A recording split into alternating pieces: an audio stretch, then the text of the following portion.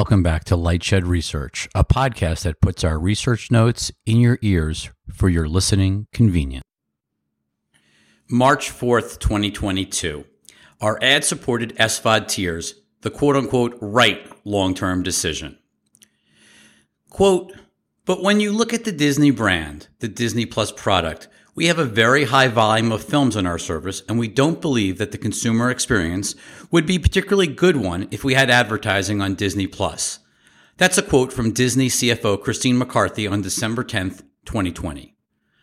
The excitement around the launch of subscription streaming services as linear TV dies and internet TV rises has turned to investor obsession with subscriber growth and profitability.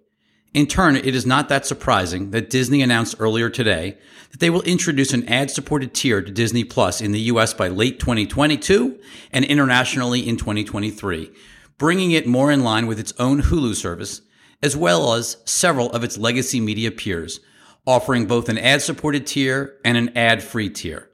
It is also quite clear from Disney's press release that they no longer believe they can hit their 2024 subscriber goals without an ad-supported Disney Plus tier. Quote, the ad-supported offering is viewed as a building block in the company's path to achieving its long-term target of 230 to 260 million Disney Plus subscribers by fiscal 2024, end quote. There is no question that offering a lower price subscription streaming service bolstered by advertising can expand an SVOD's total addressable market, TAM. The far larger question is whether it is the quote-unquote right long-term strategic decision in the intensifying war for time and attention. Consumers gravitate towards lower-priced tiers with ads. Recent data from Antenna, which excludes MVPD telco bundling SVOD subscribers, shows 32% of SVOD signups in 2021 were for ad-supported tiers, up from 19% in 2020. See the chart embedded below left. But that figure is distorted by the fact that many services do not offer an ad-supported option such as Netflix, Amazon Prime, Apple TV Plus, and for now, Disney Plus. And the growth coincides with the more nascent services such as Paramount Plus, Discovery Plus, and Peacock offering ad-supported tiers. When you look at individual services, especially ones that started with ads from the beginning and have emphasized or marketed their lower-cost ad-supported tiers such as Hulu, Paramount Plus, and Peacock, you can see in the chart embedded below right that the ad-supported tiers represent well over 50% of their sub-base, if not 70% plus. The clear implication is that if you give consumers the option to save money with a lower cost ad-supported tier, the majority will take that option. Note, HBO Max is the anomaly as its ad-supported tier is less than a year old with a long history of being ad-free. It's also worth noting we tend to see SVOD marketing dollars focused on the lower-priced ad-supported tiers as legacy media companies want to leverage their advertising prowess. Brainstorming hybrid ad-supported SVOD tiers. The good. Number 1. More subscribers. Investors are obsessed with subscriber growth. Lowering the monthly subscription cost by boosting overall ARPU with advertising should accelerate subscriber growth and expand the overall TAM. 2. Dual revenue stream model.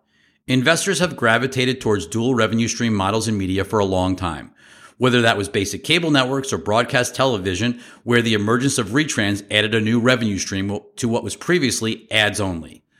Hulu is the farthest along with a hybrid advertising subscription SVOD service, and its ad-supported tier has generated more revenue per sub per month in recent years than the ad-free subscription tier. The push towards dual revenue business models extends beyond video, with Spotify founder Daniel Ek having talked publicly about how he believes all global media will eventually be dual revenue stream, advertising and subscription. Number 3. Leverages existing advertising infrastructure and relationships. Legacy media companies already have large existing advertising teams and relationships, with ad buyers supporting their linear TV businesses. With ad buyers looking for ways to reach consumers on connected TVs, as time spent shifts from linear TV to streaming TV, legacy media companies with an ad-supported streaming service can bundle linear TV ads with streaming TV ads and leverage their advertising sales teams across a wider distribution platform. The bad. Number 1. Ad-supported subs watch less. Inserting ads into streaming video content leads to lower consumption per user per day.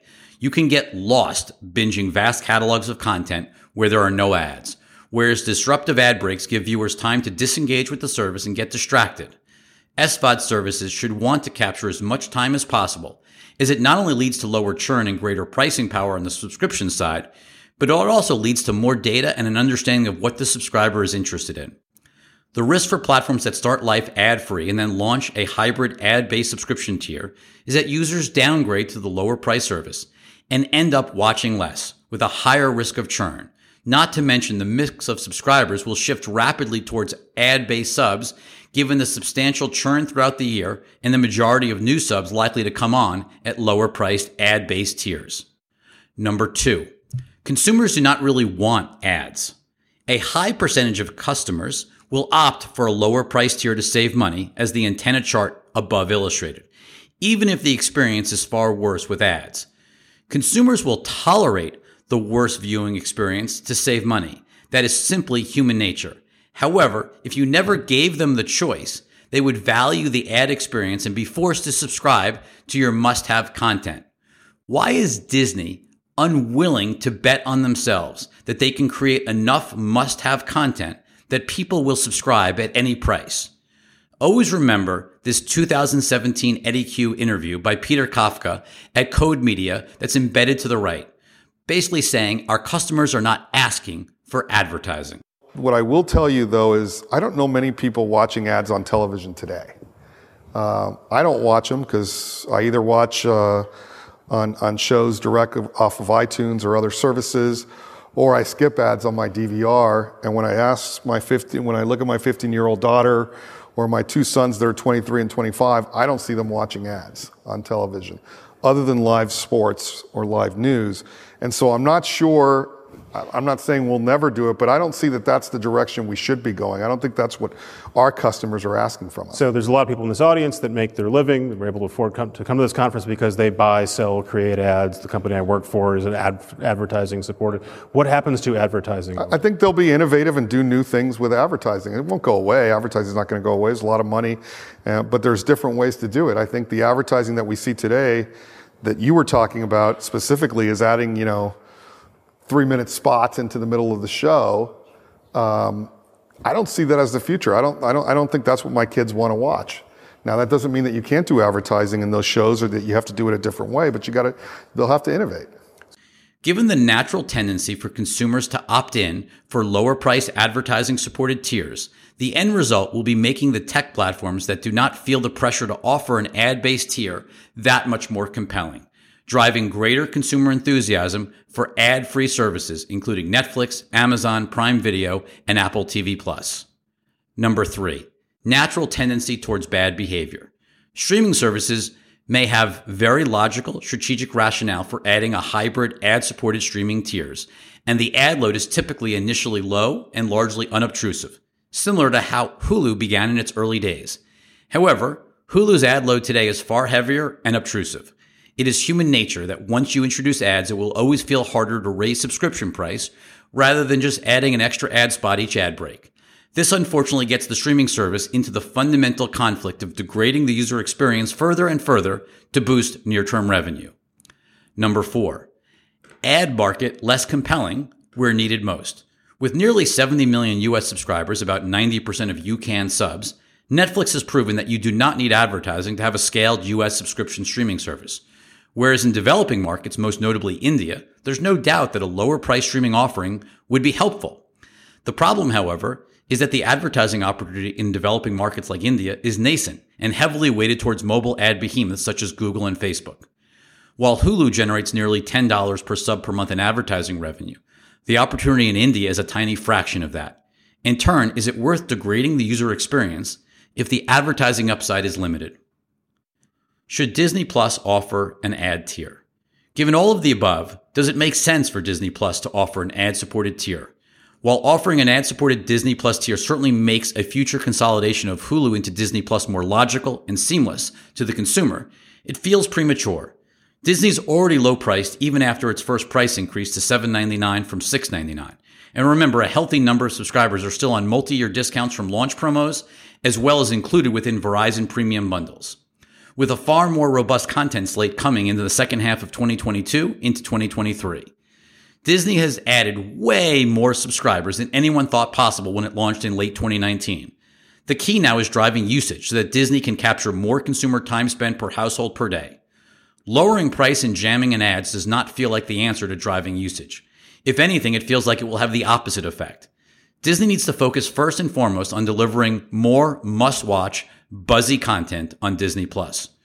We are surprised that Disney's moving forward with an ad-based tier before CEO Bob Chapek and team make some major strategic decisions, specifically around Hulu and the non-Disney franchise, Pixar, Lucasfilms, Marvel, Disney, content that airs on its linear broadcast and cable networks, as we discuss in our recent piece, the 5-part multivariable equation facing Disney's Bob Chapek.